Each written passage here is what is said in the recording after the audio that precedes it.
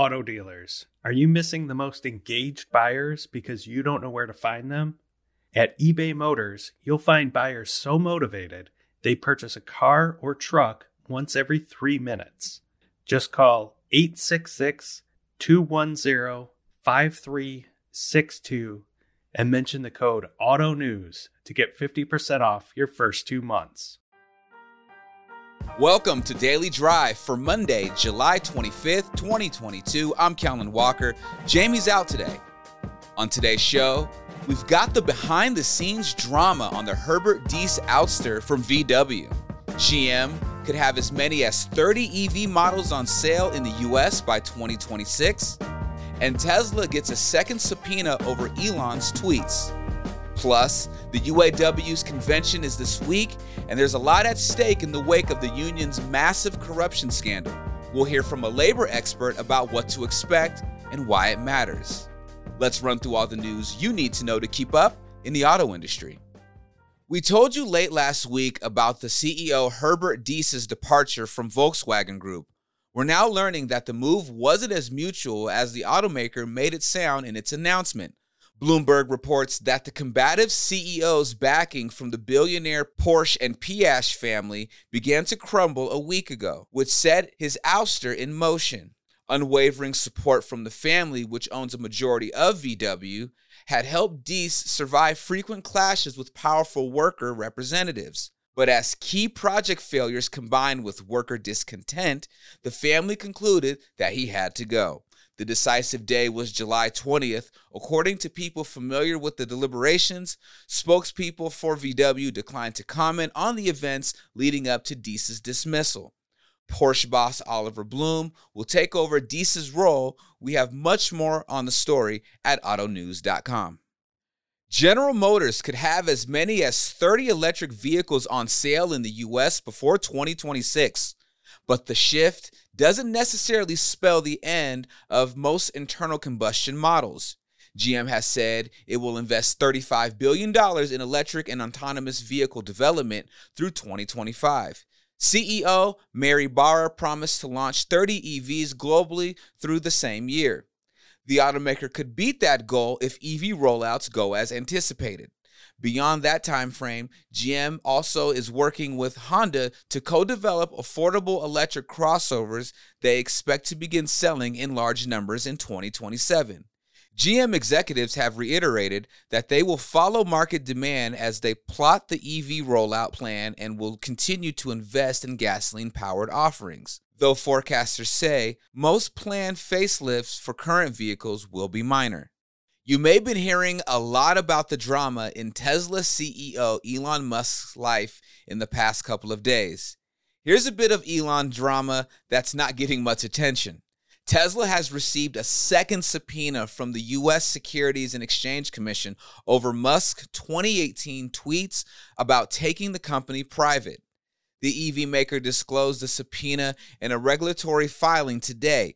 The company said it received the subpoena June 13th and will cooperate with the government authorities. The regulator did not respond to Reuters' request for comment. In November last year, the regulator had subpoenaed Tesla related to a settlement requiring Musk tweets on material information to be vetted. In 2018, Musk settled a lawsuit by the regulator over his Go Private tweets. He agreed to let the company's lawyers pre-approve tweets with material information about the company. And Toyota will not unilaterally press its suppliers for lower prices for the second half of its fiscal year. It's also considering supporting their energy bills. The move reinforces an attempt by the world's largest automaker to shoulder more of the burden faced by suppliers as global supply chain woes continue and energy costs soar. Toyota initially sent out a request for lower prices for the July through September period to some suppliers. But the company decided not to make a request to cover the October through March period since its production plan has yet to stabilize. It also didn't make a request for the April through June period. And those are today's headlines. Coming up, we'll take a look at the UAW's big convention this week with Cornell University labor expert Arthur Wheaton. That's next on Daily Drive.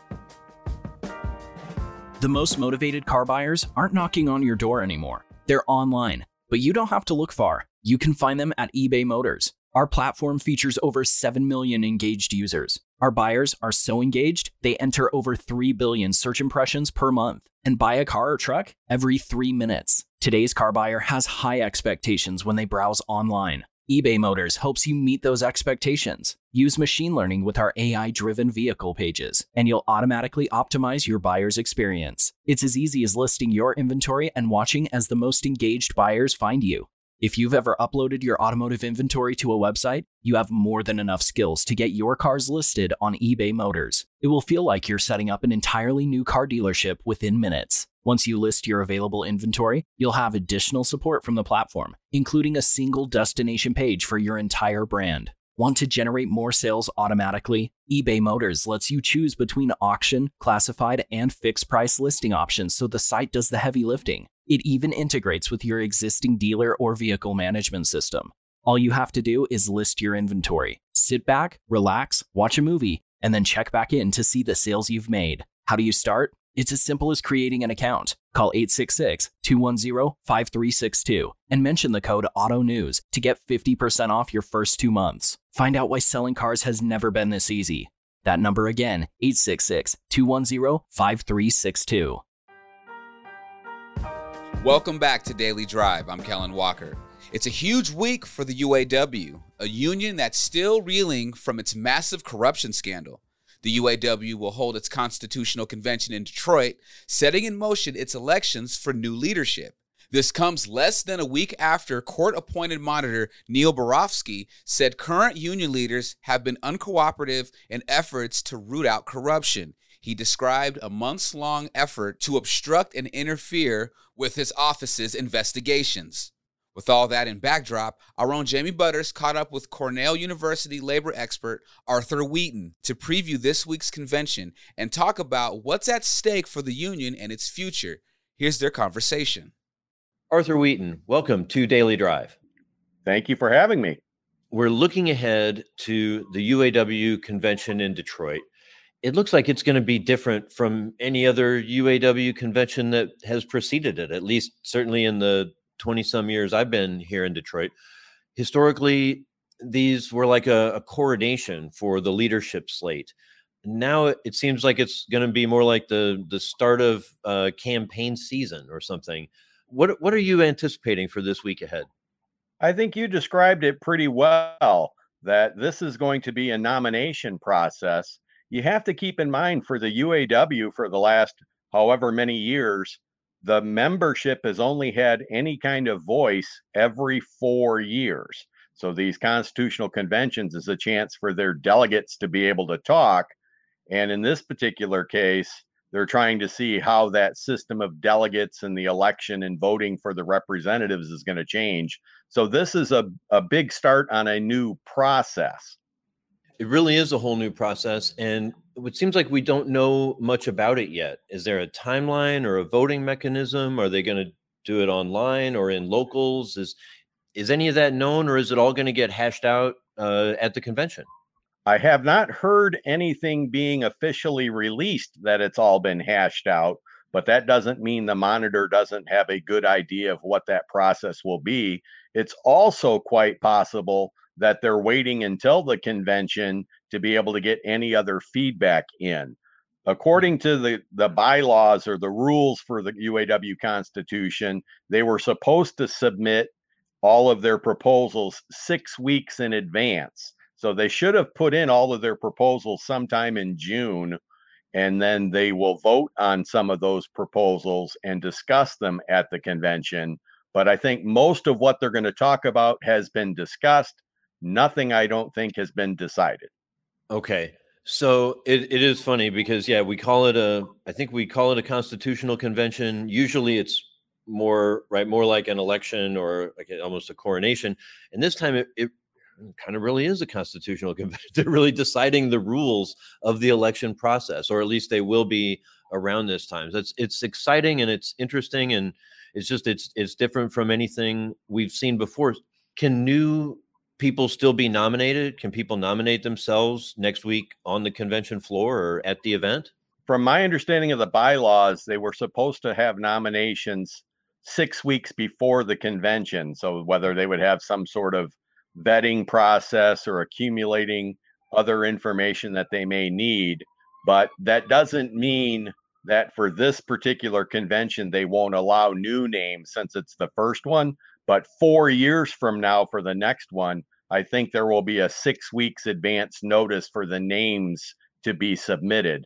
But they may not have finalized that for this first convention. Interesting.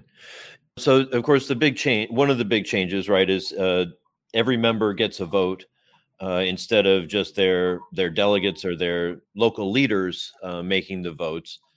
But is it just the president that they're voting on, or do they pick the individual vice presidents? Do they vote only for their own vice president? It seems like if you're a Ford worker, should you get to vote on who the GM vice president's going to be? I don't think they have that completely worked out yet. In the past, the international president and the executive board assigned who they wanted to each of the individual units. And even that could be a surprise because they didn't have to work or have any experience with that company to make them change.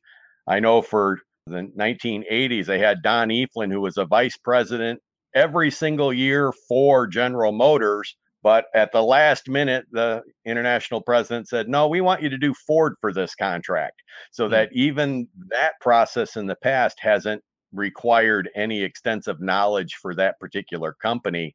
And I think all of the positions for the executive board are open for nomination. I don't think any of those positions are guaranteed. In the past, they may have been assigned or part of the Ruther caucus and everybody had a coronation coming in as you described.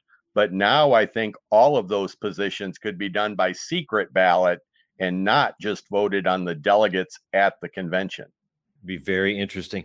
What might the campaigning look like? Is that something that, I mean, of course, we haven't really seen campaigning much before. I mean, occasionally an upstart candidate or an opposition slate might try to be offered. But social media is such a bigger part of society now. I guess I'm suspecting that for a big spread out union like the UAW, that would be a main tool. Although, you know, we've seen other union campaigns, I can recall Teamsters campaigns where presidential candidates toured the country and they went and they, shake hands with people on their way in and out of shifts.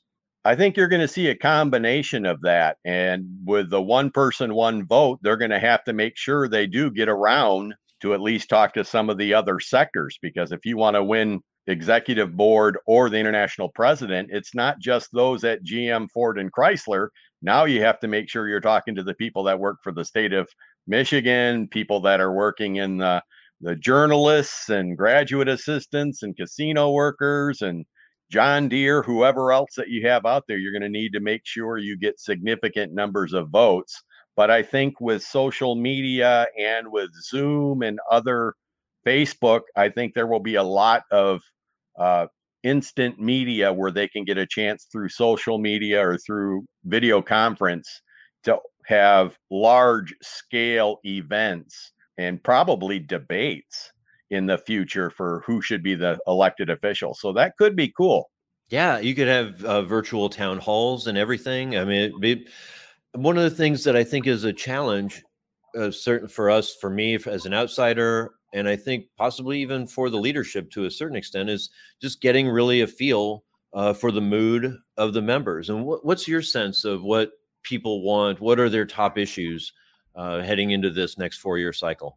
A lot of concerns for job security, which is not unusual.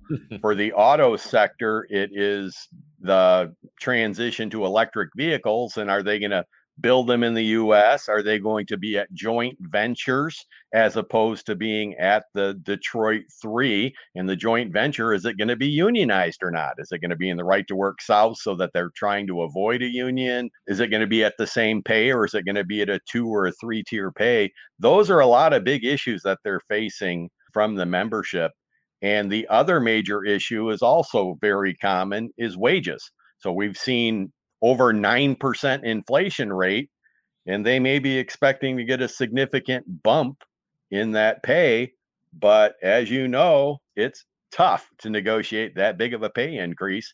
because it isn't just for 1 year, it's for the entire length of the contract. So as you start increasing those costs, they stick around for a while. So it's going to be tough. It's not going to be an easy bargaining, but they're going to get a chance to vote on who they think will make the best decisions. And more than any other thing, it's going to be a democratic choice where they're going to get to vote on the people with every member, one vote, as opposed to just having their delegate make the decision on behalf of the membership. And the delegates were never required to do what their members asked them to. There wasn't much accountability in the old system, which of course may have led to or helped feed, some of the corruption that led to several UAW officials going to prison, some of them getting out fairly early, but nobody would want that for their careers. Just recently, Monitor Neil Barofsky came out with a maybe not scathing, but a pretty darn harsh report about opening more investigations into possible corruption, his frustration at the lack of transparency among the leadership right now. What's your reaction to that report, and how do you think that will play out among the members? It's tough. That it's hard to win back trust. And right now it's a matter of whether the Monitor can actually get the information that they need to make a decision that's good for the entire organization. And during an election process, you also become a little skeptical about sharing too much information that could be used against you during an election year. So it's also a tough process. How much dirty laundry do you want to share just before you're trying to run for re-election? That's also possible. I think they cleaned house for the most part. I have not heard too many more indictments down the road. I haven't heard a lot of lengthy problems that have expanded over the last 6 months. But you're right, they caught a few. But out of an organization of almost 400,000 people, we're still talking less than 2 dozen. Okay, so we're starting to run out of time, but I wanted to ask you one other sort of thought piece, because you're a big thinker. Labor is having a moment, right? I mean, we're seeing organizing that we've never seen before. Starbucks, some Amazon wins.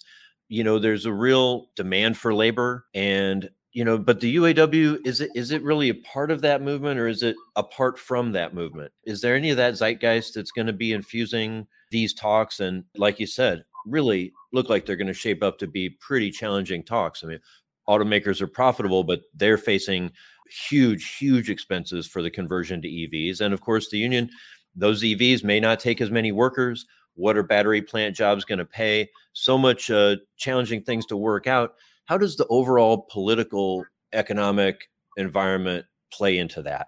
I think the UAW is going to benefit from the good feelings about unions. We're at about a 50-year high or 60-year high for the favorable ratings for unions. I think a Gallup poll had it at like 68% positive feelings about unions. So that will certainly benefit the UAW. That's pretty much a record high from the 60s, the 1960s. So I think they will benefit from that. I think they've made good contracts at the GM supplier base. I think Terry Dittus did a fantastic job of avoiding a last-minute strike and getting significant gains at their contract. I think they made good gains at John Deere for their contracts, and I think they will continue to have the support of the community, recognizing that good jobs in the U.S. is important. Well, we'll talk again, I'm sure, when these contract negotiations get underway. They promise to be very interesting. Arthur Wheaton, Director of Labor Studies, Cornell University, thank you so much for joining me today. My pleasure. Arthur Wheaton is the Director of Labor Studies at Cornell University. He spoke with our own Jamie Butters. That's Daily Drive for today. I'm Kellen Walker. Thanks to Automotive News coordinating producer Jake Neer for his help on today's podcast. You can get the latest news on the UAW's Constitutional Convention, automotive leadership changes, and everything happening in the auto industry at autonews.com. Come back tomorrow for a look at why small-town auto plants are struggling to find workers. And if you enjoy the podcast, remember to like, leave a review, and subscribe so you never miss an episode.